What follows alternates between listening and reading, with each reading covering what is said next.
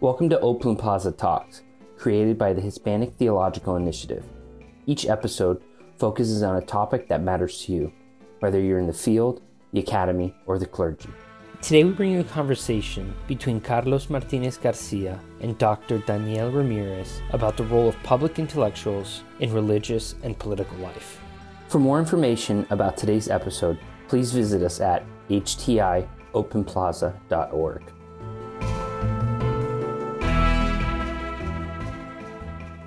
Welcome to this Open Plaza podcast. This is Dan Ramirez, an associate professor of American religious history and history of the religion of the Americas at Claremont Graduate University.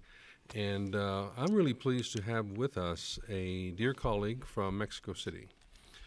Carlos Martinez Garcia is a historian of Christianity and especially of Latin American Protestantism.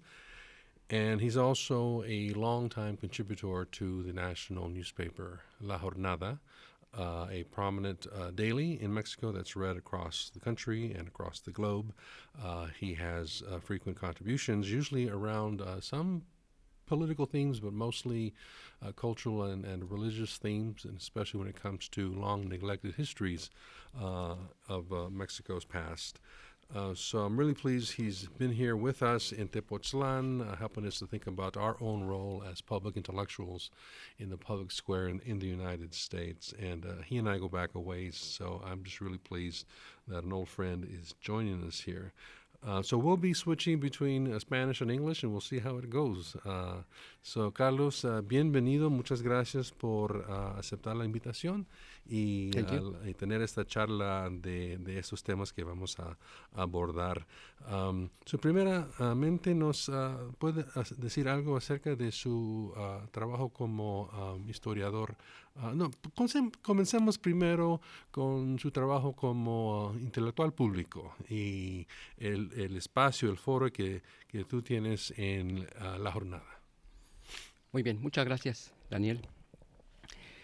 Yo escribo artículos de opinión en La Jornada desde 1995 y antes en el periódico 1+1. En La Jornada, los temas de mis artículos son sobre tolerancia, minorías religiosas, implicaciones sociales del cambio religioso, laicidad del Estado, derechos humanos, sobre todo enfocando el derecho a creer o no creer, consagrado en la Constitución mexicana, y también a documentar casos de intolerancia, de expulsiones o agresiones por motivos de religiosos o de conversión o cambio religioso. Esos son los temas normalmente sobre los que escribo, aunque puedo tratar y he tratado otros tópicos. Ese último tema sorprende a muchos de nosotros en Norteamérica. Uh-huh. ¿Intolerancia religiosa en el siglo XXI y siglo XX? En México ha ido disminuyendo, pero hay suficientes casos como para estar preocupados. Hay organizaciones dedicadas a documentar y defender a los perseguidos por motivos religiosos, que son de distintas minorías e inclusive algunos de ellos o ellas son católicos, pero también hay adventistas, testigos de Jehová, del abanico evangélico protestante, que sufren hostilidad de distinto tipo. A veces es simbólica, en otros casos sufren pérdida de derechos comunales, les niegan la inscripción a las escuelas a sus hijos o hijas, cortes de servicios como el agua, la electricidad, hasta que finalmente, en casos ya más difíciles, son expulsados de sus comunidades. Eso pasa y ha pasado en los años recientes o todavía en el 2018 y estos primeros días del 2019. No sé de casos, pero posiblemente se presenten, de expulsiones en algunas comunidades de Oaxaca, Hidalgo, Puebla, Veracruz, Jalisco también y distintos lugares. Y es sorprendente porque alguno diría que eso no sucede. Algunos dicen que no es por motivos religiosos, sino por cuestiones socioeconómicas o de otra índole. Pero lo que algunos no ven es que la ruptura inicial que desemboca todo lo demás es religiosa. Por ejemplo, algunos ya no quieren cooperar para fiestas religiosas que están asociadas al santoral católico. Entonces, no es que no quieran dar una cuota económica al poblado, a la comunidad, sino que no quieren cooperar para esa festividad. Y entonces la ruptura es religiosa, sobre todo en comunidades donde no hay diferenciación entre lo religioso y lo político. Cualquier ruptura en esa comunidad, y en este caso lo religioso, desemboca disidencia en lo demás.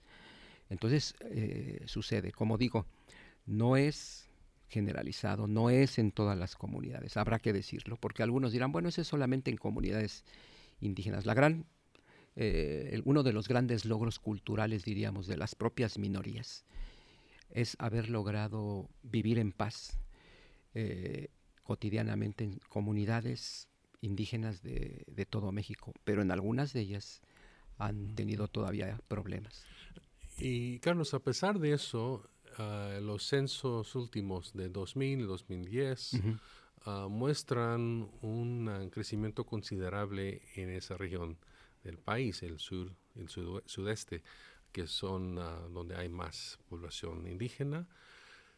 Y a nuestros colegas en la asociación que se llama la Red de Investigadores del Fenómeno Religioso en México, The Network of Religion Researchers in Mexico, también han trabajado estos datos, y aquí se explica entonces que en lugares donde hay más indígenas hay mucho más crecimiento no católico, y hay que incluir a los testigos de Jehová, los adventistas, que en otras regiones de México que son más mestizos o aún más blancos. ¿A qué se debe eso? Sí, en efecto, la región menos católica de México y o más de otras minorías religiosas, sobre todo evangélica protestante, están en el sur del país, y todavía en el sur del país el estado más con estas características es Chiapas.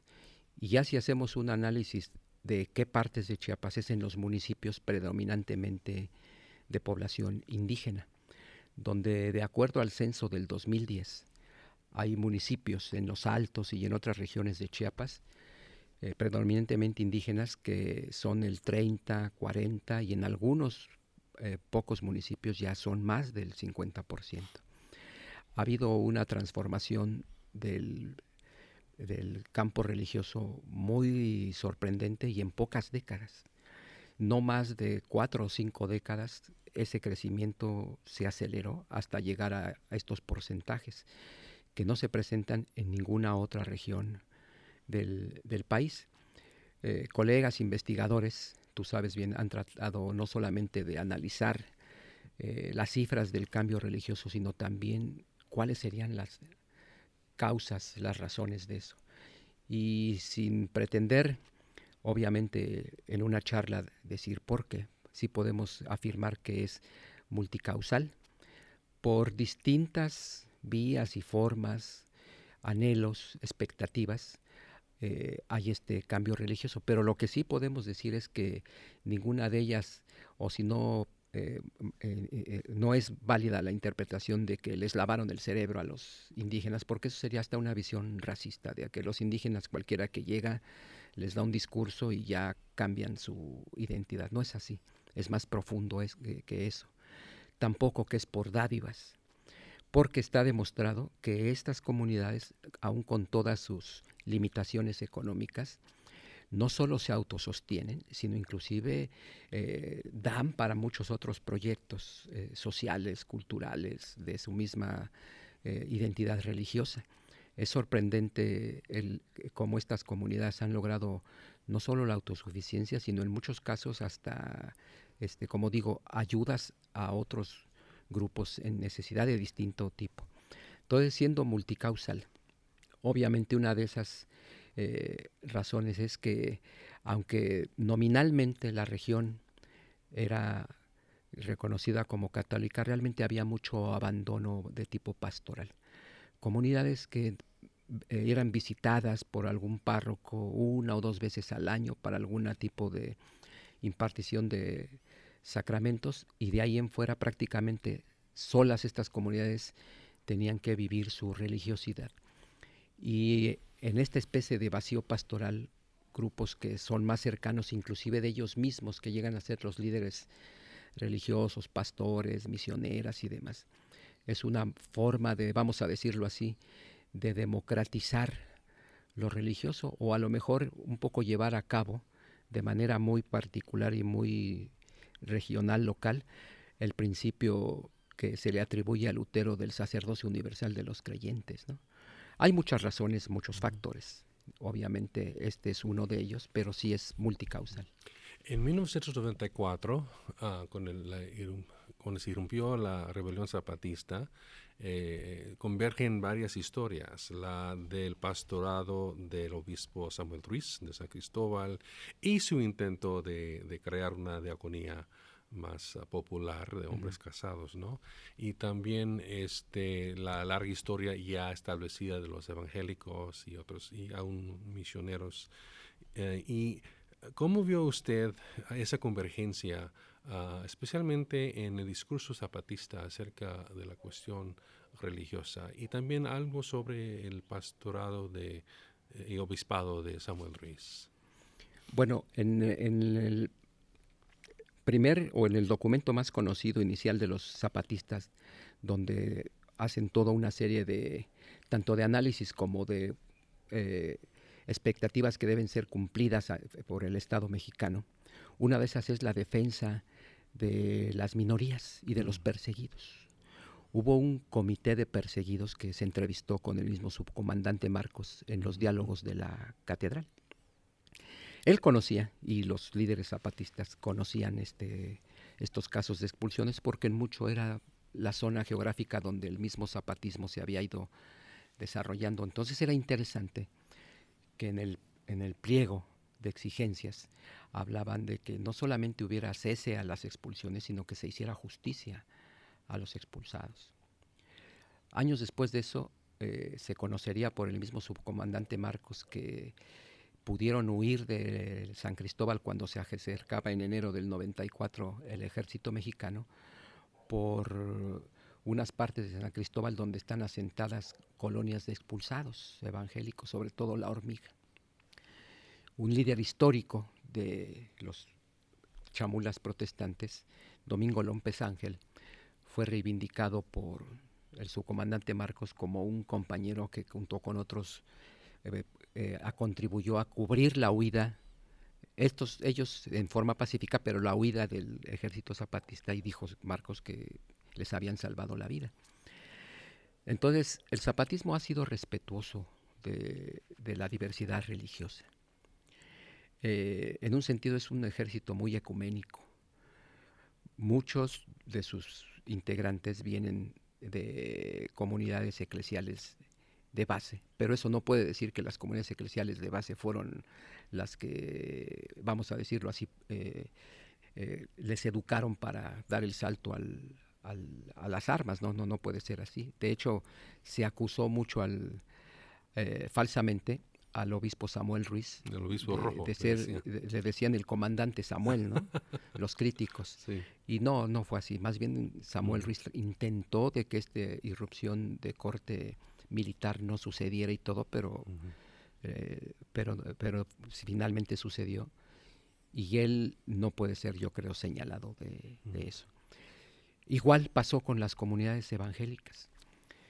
Algunas comunidades evangélicas, o varias comunidades evangélicas asentadas en la zona donde estaba el zapatismo, y coincidían con las reivindicaciones, no necesariamente con el recurso de las armas. Hubo algunos que sí hicieron hasta una lectura de pasajes, sobre todo del Antiguo Testamento, donde se hablaba de este derecho a la insurrección, etc. Pero el ala mayoritaria, coincidiendo con las reivindicaciones, no coincidía con la vía armada. Hasta ahora, que se acaban de cumplir 25 años de la irrupción del EZLN, en las comunidades de Chiapas sigue habiendo esta diversidad religiosa en todos los municipios, en las zonas zapatistas, las zonas no zapatistas, lo cual es de llamar la atención, porque como dije, si bien es cierto que se conoce mucho del fenómeno de la persecución, por otro lado, la mayoría de las comunidades han logrado convivir pacíficamente y han hecho un nuevo pacto social. ¿Cómo se ha llegado a esto? Es muy interesante tratar de conocerlo. Pero las comunidades protestantes evangélicas indígenas son plurales.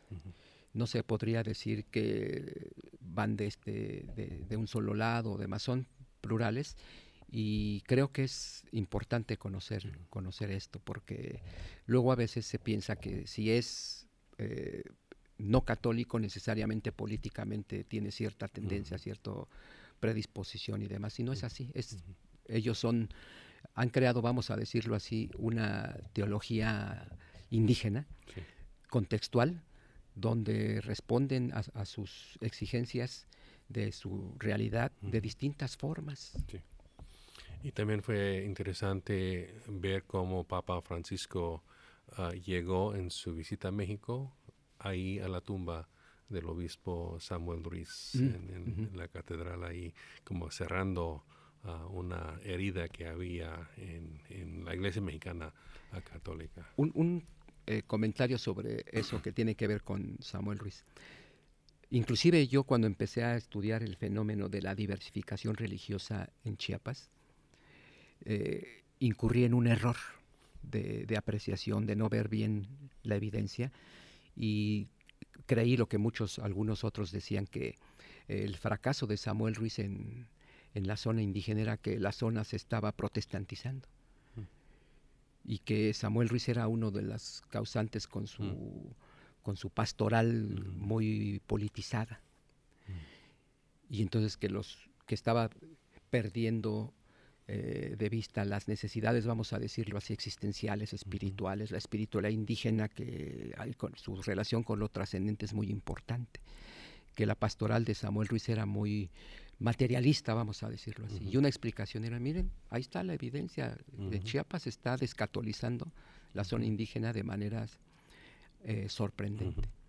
Al conocer la pastoral de Samuel Ruiz, su evidencia, la manera en que desarrolló vocaciones de los diáconos indígenas y todo, más bien me di cuenta que Samuel Ruiz, vamos a decirlo así, con su pastoral y con mucho de haber observado lo que sucedía en las comunidades indígenas, lo encarnó también en las comunidades católicas que él pastoreaba. Más bien podemos decir fue un dique a que el crecimiento podría haber sido más acelerado. Más bien su pastoral fue muy integral. Sí, eso me recuerda a una visita que hice a Antigua Guatemala, y yo pensé que el andamiajo alrededor de la cáscara de la catedral que había caído era para reconstruir el edificio. Y el encargado me dijo, no, es para que no se caiga más. Y como metáfora para el catolicismo centroamericano, para mí fue muy apto. Bueno, vamos a cambiar un poquito de tema y hablar de la memoria y amnesia evangélica. Un proyecto que varios tienen para anclar la identidad evangélica en bases históricos más sólidos. Yo estudié mucho el pentecostalismo, y muchos pentecostales piensan que Dios estuvo callado por 18 siglos, después de la muerte del último apóstol hasta la calle Azusa, ¿no? Y muchos evangélicos históricos piensan que su historia comienza con el siglo XIX y la llegada de misioneros de Estados Unidos y de Europa. Y yo sé que tú y otros están trabajando sobre un proyecto muy interesante de conmemorar los 450 años de la publicación de lo que se llama la Biblia del oso. ¿Nos puede hablar de ese texto y luego del significado de su publicación y las posibilidades que esta conmemoración ofrecen para anclar la identidad evangélica más sólidamente en Iberia y en Iberoamérica? Sí, un poquito antes y un poco para justificar por qué esto de la celebración de los 450 años de la Biblia del Oso. Uno, como te decías, yo he hecho investigaciones de historia, enseño historia. ¿Nos puedes dar el nombre del centro que diriges? Sí, tenemos un proyecto junto con otros compañeros, amigos, buenos amigos de muchos años, que se llama Centro de Estudios del Protestantismo Mexicano. En sus inicios, un poco para justificar por qué iniciar el proyecto, tuvimos una reunión que quedó publicada, lo que nos compartió por qué estudiar el protestantismo y hacer investigación histórica Carlos Monsiváis. Es un documento muy interesante porque él ahí da unas líneas de por qué, ¿no? Hicimos el proyecto y es un poquito para indagar tanto los orígenes históricos del protestantismo mexicano, latinoamericano, pero sobre todo mexicano, y contar las historias locales. Porque esas historias locales o regionales son las más olvidadas, más allá de ciertos datos generales denominacionales no se conoce o no se conocía mucho. Debo decir que también ha habido mucho avance de esto, de investigadores académicos que para hacer tesis de doctorado o estancias postdoctorales han tomado como objeto de estudio al protestantismo o las minorías religiosas. Bueno, entonces cuando me toca dar algunos cursos, charlas, seminarios o inclusive a pastores o a otros de por qué se interesa en la historia, porque algunos lo ven como algo de museo, como una afición de anticuarios, de cosas que no tienen ningún valor.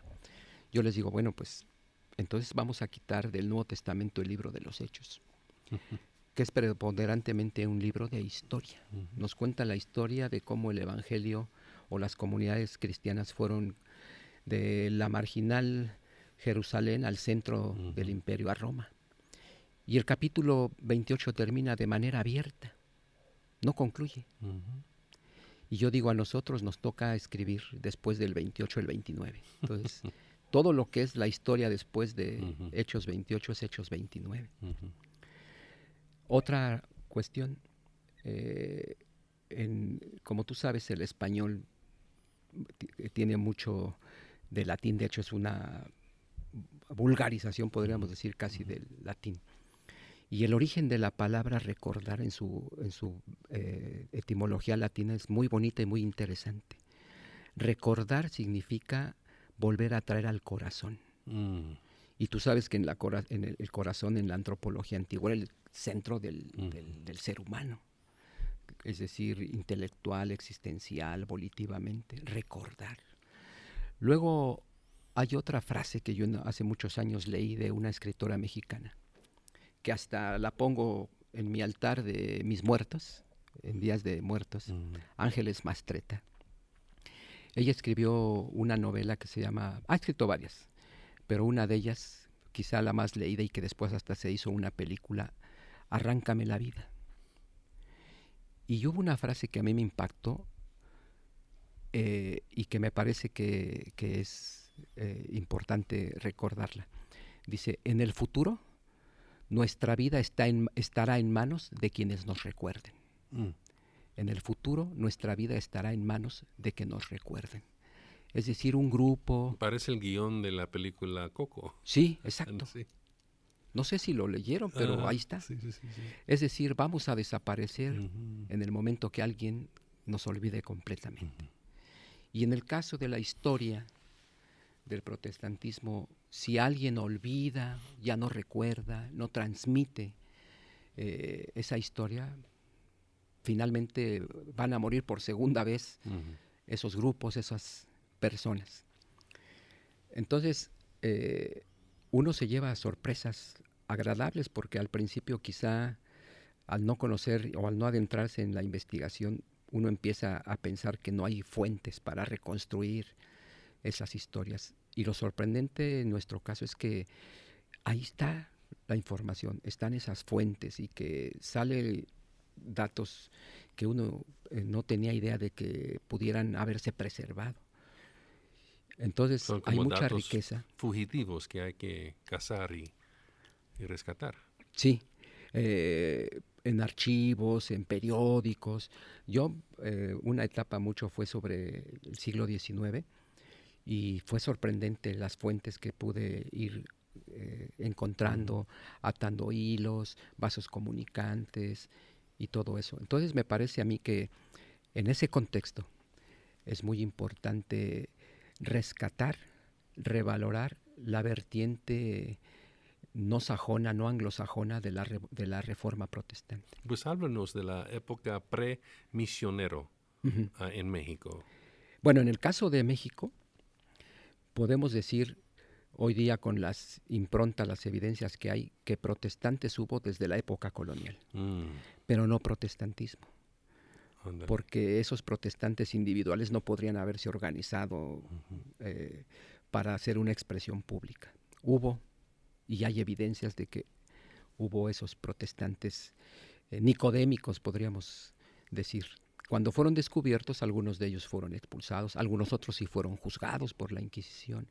Otros que se les tiene como protestantes fueron acusados falsamente, no eran protestantes, pero sí hubo protestantes en la colonia.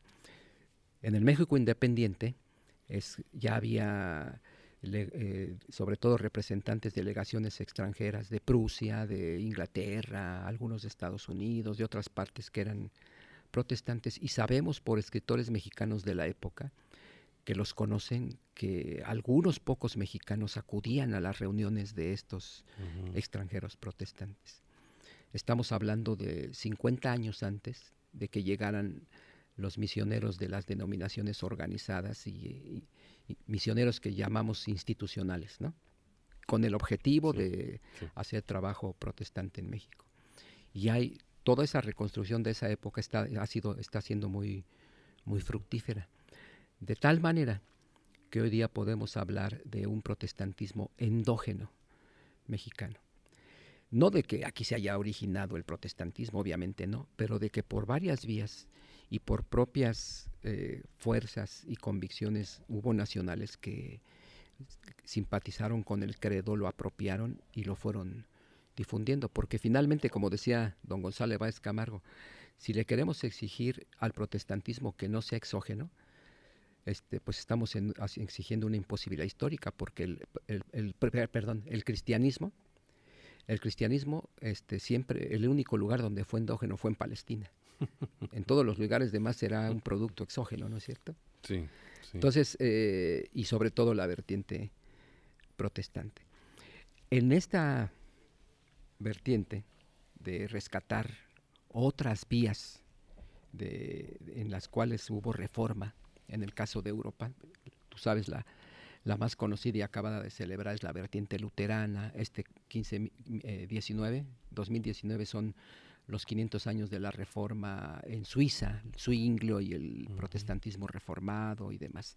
1521 será lo de la vertiente de la Reforma radical, sobre todo los anabautistas de corte pacífico.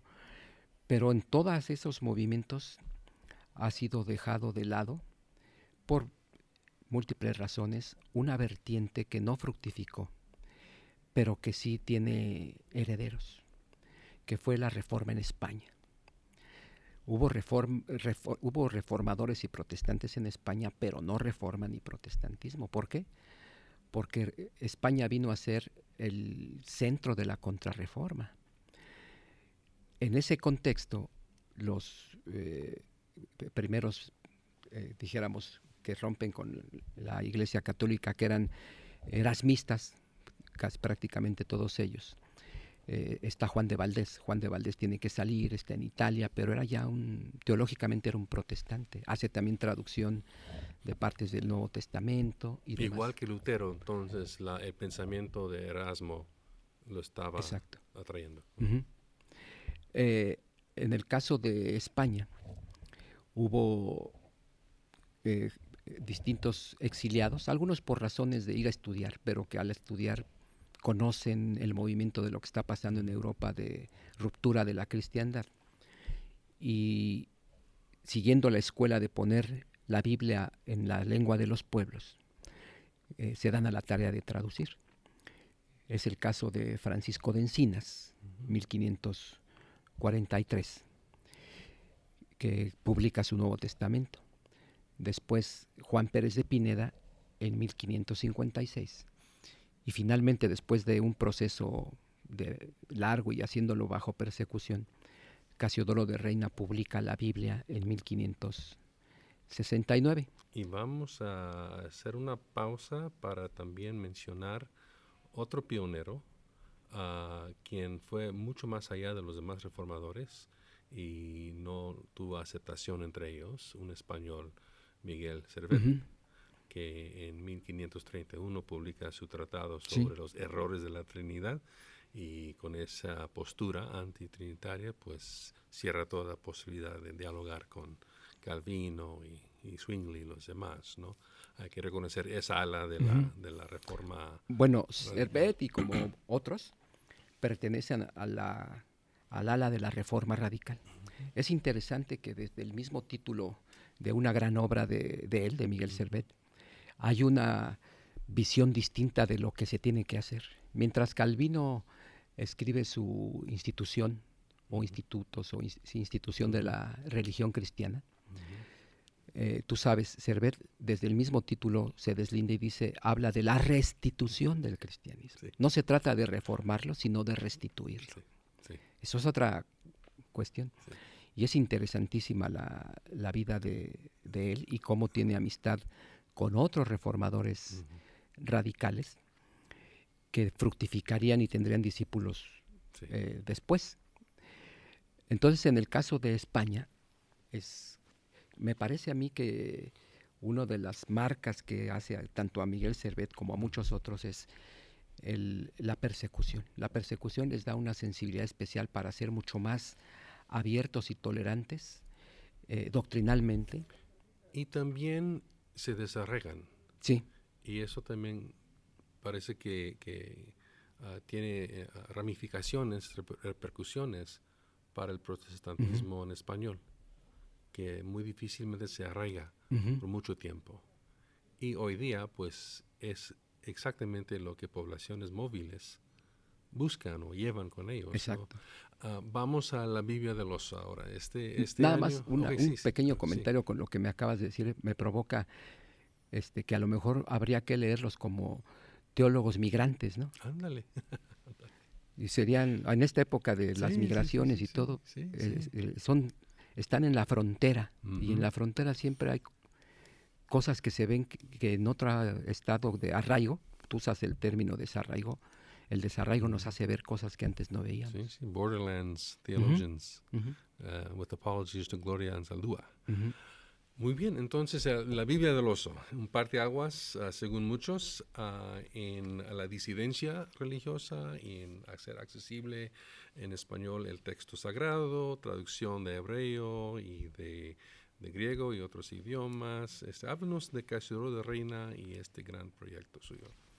Bueno, Casiodoro de Reina se vale del trabajo previo que hicieron otros como Encinas y Juan Pérez de Pineda, aunque en su prólogo, cuando habla de los materiales que él usa para traducir, no los nombra a sabiendas de que si los hubiera nombrado, habría dificultado la propia circulación de su Biblia, porque en sí misma estaba amenazada desde un principio, porque tanto Encinas como Juan Pérez de Pineda ya estaban en el índice de libros prohibidos. De la por la Inquisición española. Entonces, sí. Él no los nombra. ¿Y de dónde salió Casiodoro de Reina?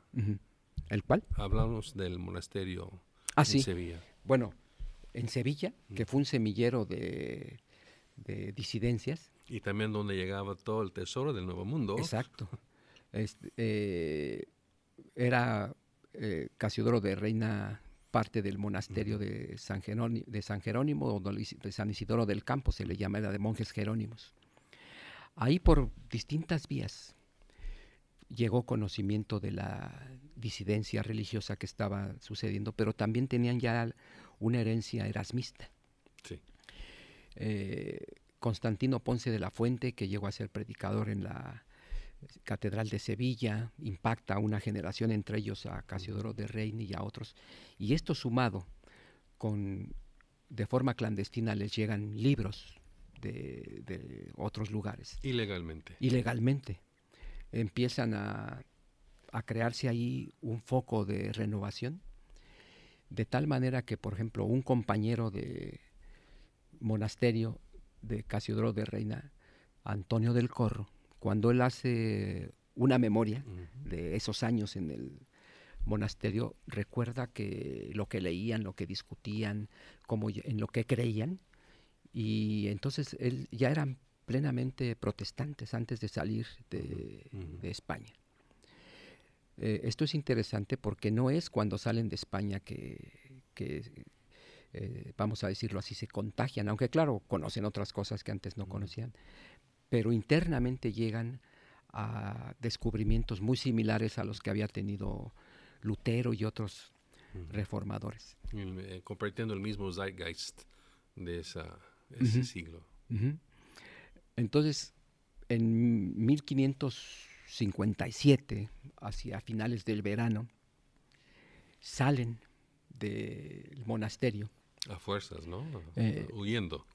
Sí. Porque intuyen y saben bien que la Inquisición ya está acercándose.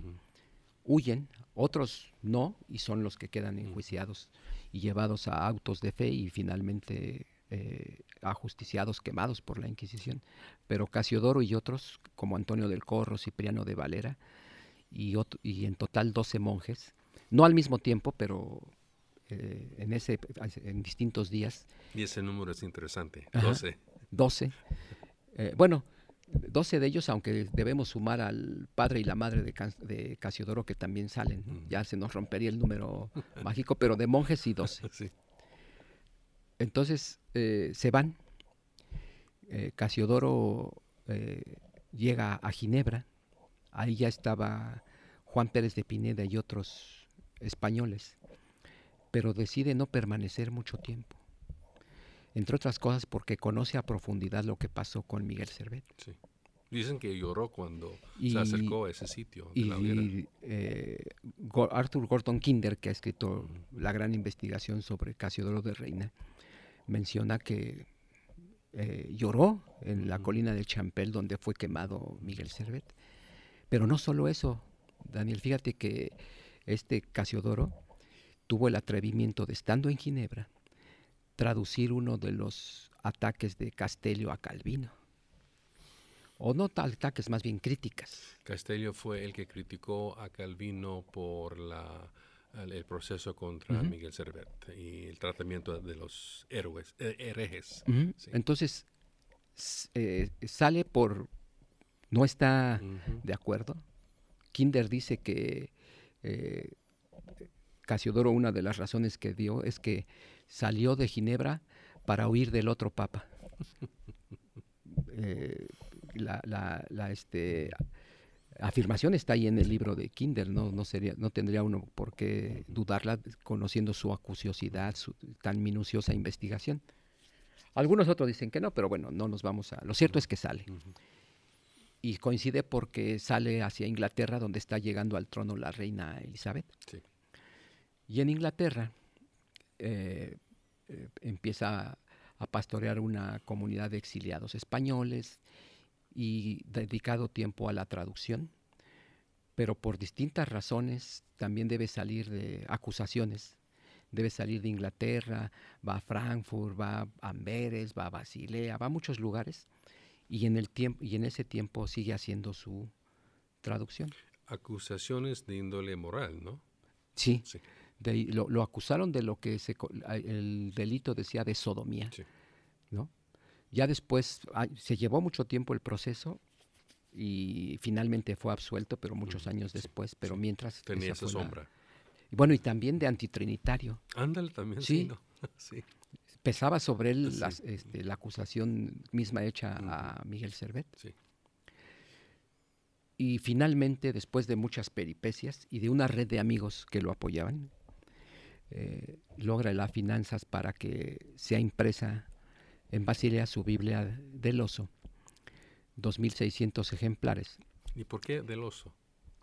Del Oso porque era la portada de esa Biblia, tiene un oso alcanzando un panal de miel.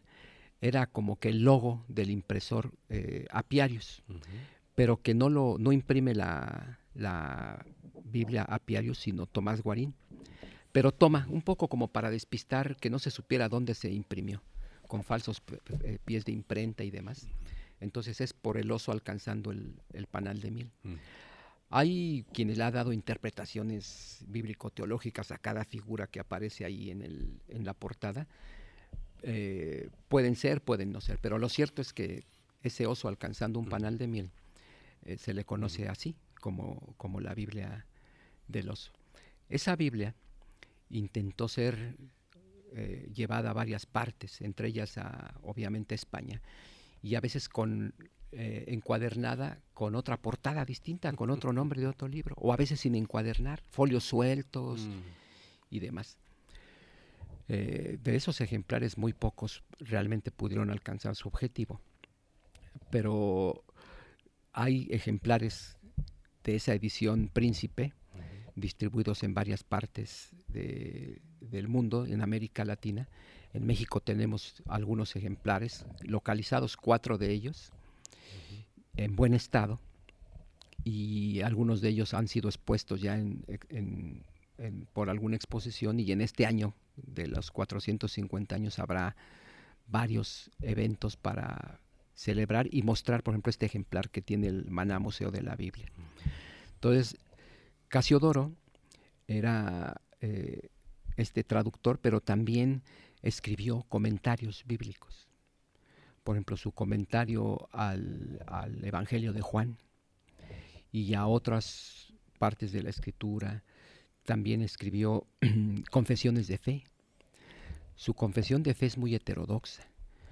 Si uno la quiere como que poner en el espectro o en el abanico de las reformas del siglo XVI, pues no es en unas cosas coincide con uno, pero en otras con otro.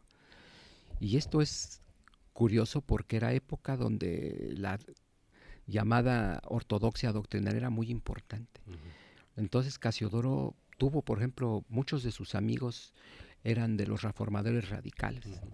Fue amigo de Castello, pero no nada más de Castello. Defendió siempre a Miguel Servet, también a discípulos de Juan de Valdés.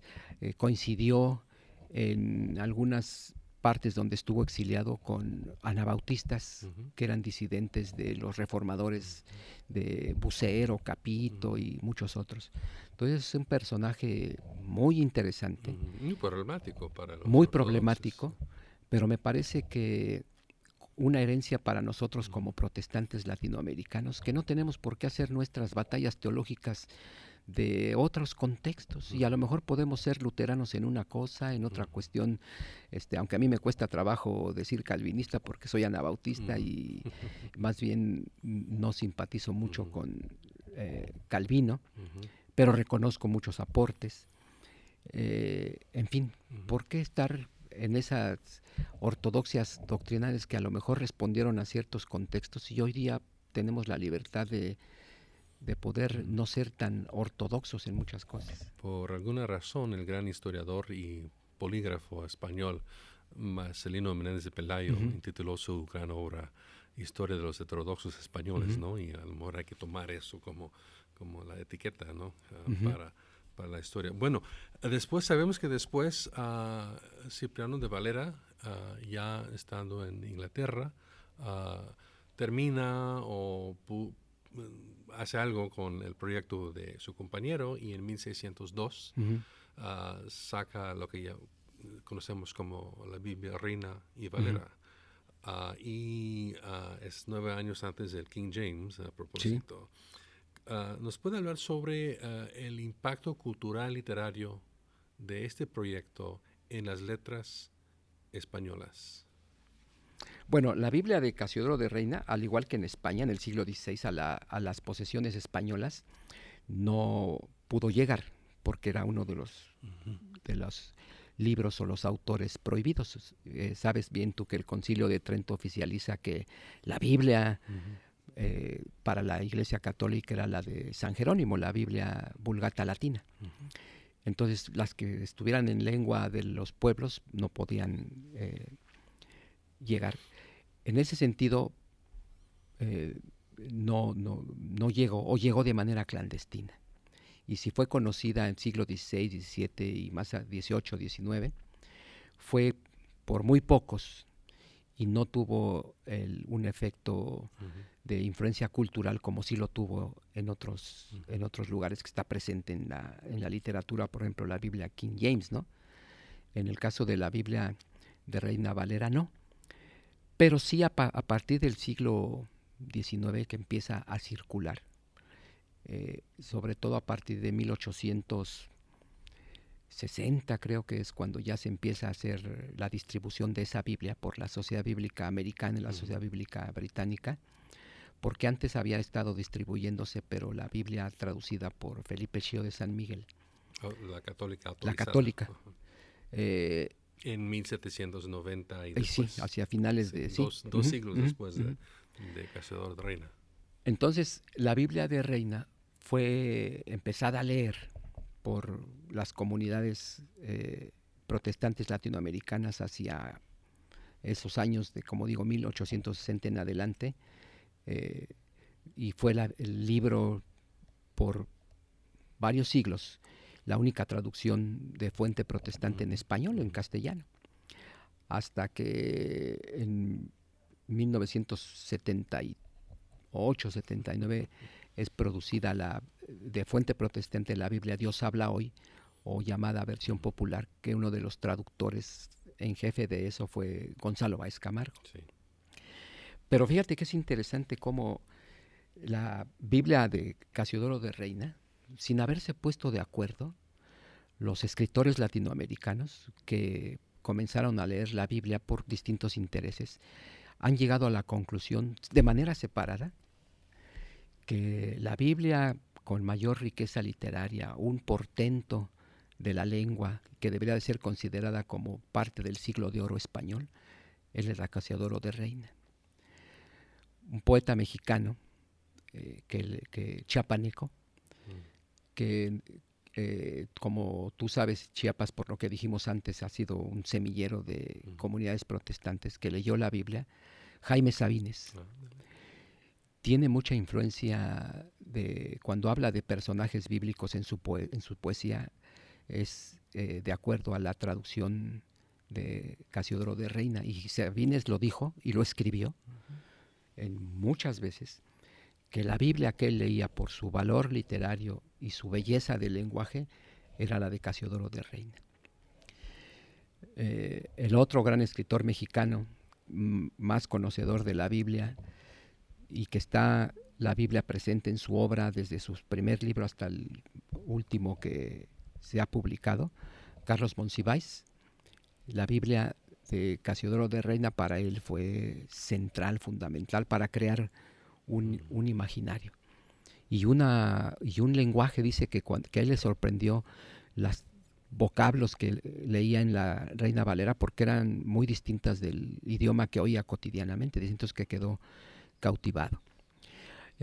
Jorge Luis Borges, no hace muchas semanas leí un estudio de alguien especialista en la presencia de la Biblia en la obra de Borges, y aunque Borges leía otras traducciones, su Biblia preferida en términos literarios era la de Casiodoro de Reina. Octavio Paz, Antonio Alatorre, en su libro sobre la historia del idioma español, igual llega a la misma conclusión. En España, otros escritores contemporáneos como Antonio Muñoz Molina. En México, un escritor joven, relativamente joven, también, ahora se me va su nombre, ahorita lo recuerdo, se hizo una crítica a la traducción de la Biblia que se llama lenguaje actual, porque dice él que es una Biblia sin poesía. Dice, yo entiendo que las traducciones de equivalencias dinámicas tienen su función, pero en esta Biblia Dios no es poeta. Y entonces cita pasajes de Proverbios, Salmos, de la Reina Valera, para mostrar que la verdad, la traducción literariamente de más alto valor es esta. El mismo Marcelino Menéndez de Pelayo lo estima también como gran joya del siglo de oro, y comparándolo con las versiones católicas en español en su época. Bueno, ahora hablando de capas sociales más humildes, y en particular la historia del pentecostalismo, es un grupo que inmediatamente comienza a buscar otra alternativa a la himnología heredada del protestantismo histórico, y se recurren a los salmos de David en la Reina y Valera, y comienzan a darle interpretación muy musical, muy poética, usando géneros musicales muy populares como el polka y hasta rancheras para producir un salterio, como lo hizo Calvino en su tiempo, los puritanos en Nueva Inglaterra en su tiempo, pero ahora en México y en el sudoeste de Estados Unidos, muy particular, muy llamativo, muy interesante, y creo que también hay que hacer más investigación sobre cómo permeó ese texto y preparó el suelo para la erupción del pentecostalismo y su oferta cultural, musical también, pues hay mucho que trabajar ahí. Háblanos un poquito, ya mencionaste a Carlos Monsiváis, que era muy devoto de los himnos evangélicos que él había aprendido de niño en la iglesia interdenominacional en México. Háblanos de ese impacto. Sí, él dice que el lugar fundamental, central de su formación fue la escuela dominical. En un pequeño libro que escribió cuando tenía 28 años, y lo concluyó con: tengo 28 años, no sé si tendré un futuro promisorio, dice, y no conozco a Europa. Él narra el papel de la Biblia en su formación. Su mamá era maestra de escuela dominical. En ese tiempo las comunidades, como en muchas partes, la memorización de pasajes era una herramienta central, era muy importante, una disciplina. Sí. Entonces dice que eso a él lo ayudó, porque no solamente aprendió a memorizar muchísimos pasajes, sino también él sabía muchísimo de poetas de todas partes de memoria. Dice que ese ejercicio de memorización de la Biblia tenía una función pedagógica, pero también de desarrollo de una capacidad intelectual que hoy día perdemos con muchos de nuestros aparatos, que es la memoria. Sí. Saber de memoria cosas. Fíjate que un libro que circuló de manera restringida, desde su título nos dice mucho. Su primer libro, dijéramos, de manera pública y que se sigue reeditando, fue el de Días de Guardar. Pero una versión anterior de ese libro se publicó con el título de Principados y Potestades, que viene de aquel pasaje de que nuestra lucha no es contra sangre ni carne, sino contra principados y potestades.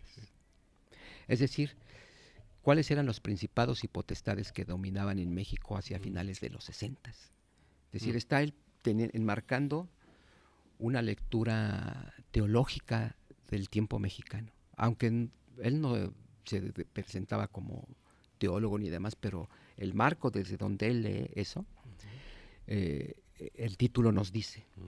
Esto si lo ponemos con uno de los últimos libros, creo que fue el último libro que aparece cuando él todavía vivía, porque otros han salido después, ya cuando él murió, que es el de Apocalíptic. Repítenos ese título. Apocalíptic. Describe a la Ciudad de México como si él fuera el profeta de Patmos, como Juan. Usa todo el lenguaje del Apocalipsis para describir a la Ciudad de México. Y entonces vi y esto y aquello.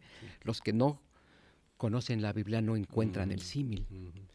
Pero como desde su primer libro publicado, muy restringidamente, Principados y Potestades, hasta Apocalíptic, no solamente hay versículos de la Biblia allí entretejidos, sino una manera de ver el mundo. Sí. Eso es muy interesante porque desde ese ángulo no ha sido muy estudiado, casi no ha sido estudiado Carlos Monsiváis.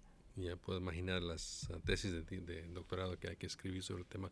Vamos a concluir, Carlos, con un hecho sin precedente aquí en México, que varios de ustedes han logrado que Correos Nacionales de México vaya a imprimir una nueva timbre conmemorando los 45 años de la Biblia del Oso. ¿Eso significa algo que en un país tan juarista y secular y de hegemonía cultural católica que se conmemora con algo tan público como una timbre de correos? Sí, es un logro cultural, me parece. El impulsor de esto, y hay que reconocerlo inicial, fue nuestro amigo Cristian Gómez, presidente del Museo Maná de la Biblia, y en el camino fue convenciendo a otros de irnos sumando a un proyecto de celebración. Y parte de esas celebraciones es precisamente el día 18 de enero de este 2019. Va a haber una ceremonia de presentación del sello postal del timbre por el Servicio Postal Mexicano, junto con otros que vamos a estar ahí, del timbre un poco la justificación de eso, porque no fue nada más hacer la solicitud y ya se aceptó, sino la justificación era el valor cultural, literario de este libro. Que nos has explicado muy bien. Que podríamos decir que, no sé, algo para algunos podrías decir que es exagerado, pero si hubo conmemoraciones como el Quijote, pues por Cervantes y su escritura del Quijote, la Biblia del Oso es un libro que es importante para un sector de latinoamericanos, pero cuyo beneficio no debería ser nada más para aquellos que se identifican confesionalmente con Casiodoro de Reina, sino como literatura también, este libro. Entonces, ese sello es presentado en el marco de un conjunto de celebraciones, conferencias, publicaciones de libros, coloquios, que van a ser realmente por este 2019 y también 2020, porque en el 2020 se cumplirían 500 años del nacimiento de Casiodoro de Reina. Entonces, estos actos tienen por objetivo también rescatar un valor más que tiene que ver con su significado religioso, de renovación, de reforma y todo eso, pero también con el valor literario de la Biblia, de hacerla conocer y que tenga también una influencia como ha tenido en otros lugares. Un contemporáneo de Carlos Monsiváis, gran escritor mexicano, José Emilio Pacheco, autor de novelas, cuentos y crónicas culturales y muchas cosas, escribió precisamente cuando Carlos Monsiváis cumplió 70 años, en el 2008, una especie de recuerdo, de crónica de esa amistad. Y dice cómo Carlos le regala a él una Biblia de Casiodoro, traducida por Casiodoro de Reina, y ahí él también tiene un deslumbramiento literario. Y dice que, entre otras cosas, lo que la Inquisición nos negó fue la influencia cultural y literaria de este libro, que debió haber sido leído como fue leída otras traducciones en otros pueblos de esa Biblia, en alemán, la de Lutero, en fin, tú sabes. Entonces, podemos decir que es un acto importante y que también creo que nos habla de una apertura del Estado mexicano no a darle una sanción a una opción religiosa, pero sí a un producto cultural que ha permanecido por 450 años, sigue siendo la traducción con sus adecuaciones del lenguaje, pero más leída en Iberoamérica, entonces no es asunto menor. Y en los Estados Unidos, en la parte latinoamericana de los Estados Unidos. Claro. Somos muchos. Pues muy bien, Carlitos, gracias por compartir tu tiempo y tus pensamientos y ojalá que no sea la última vez. Gracias. Esperemos que no. Gracias.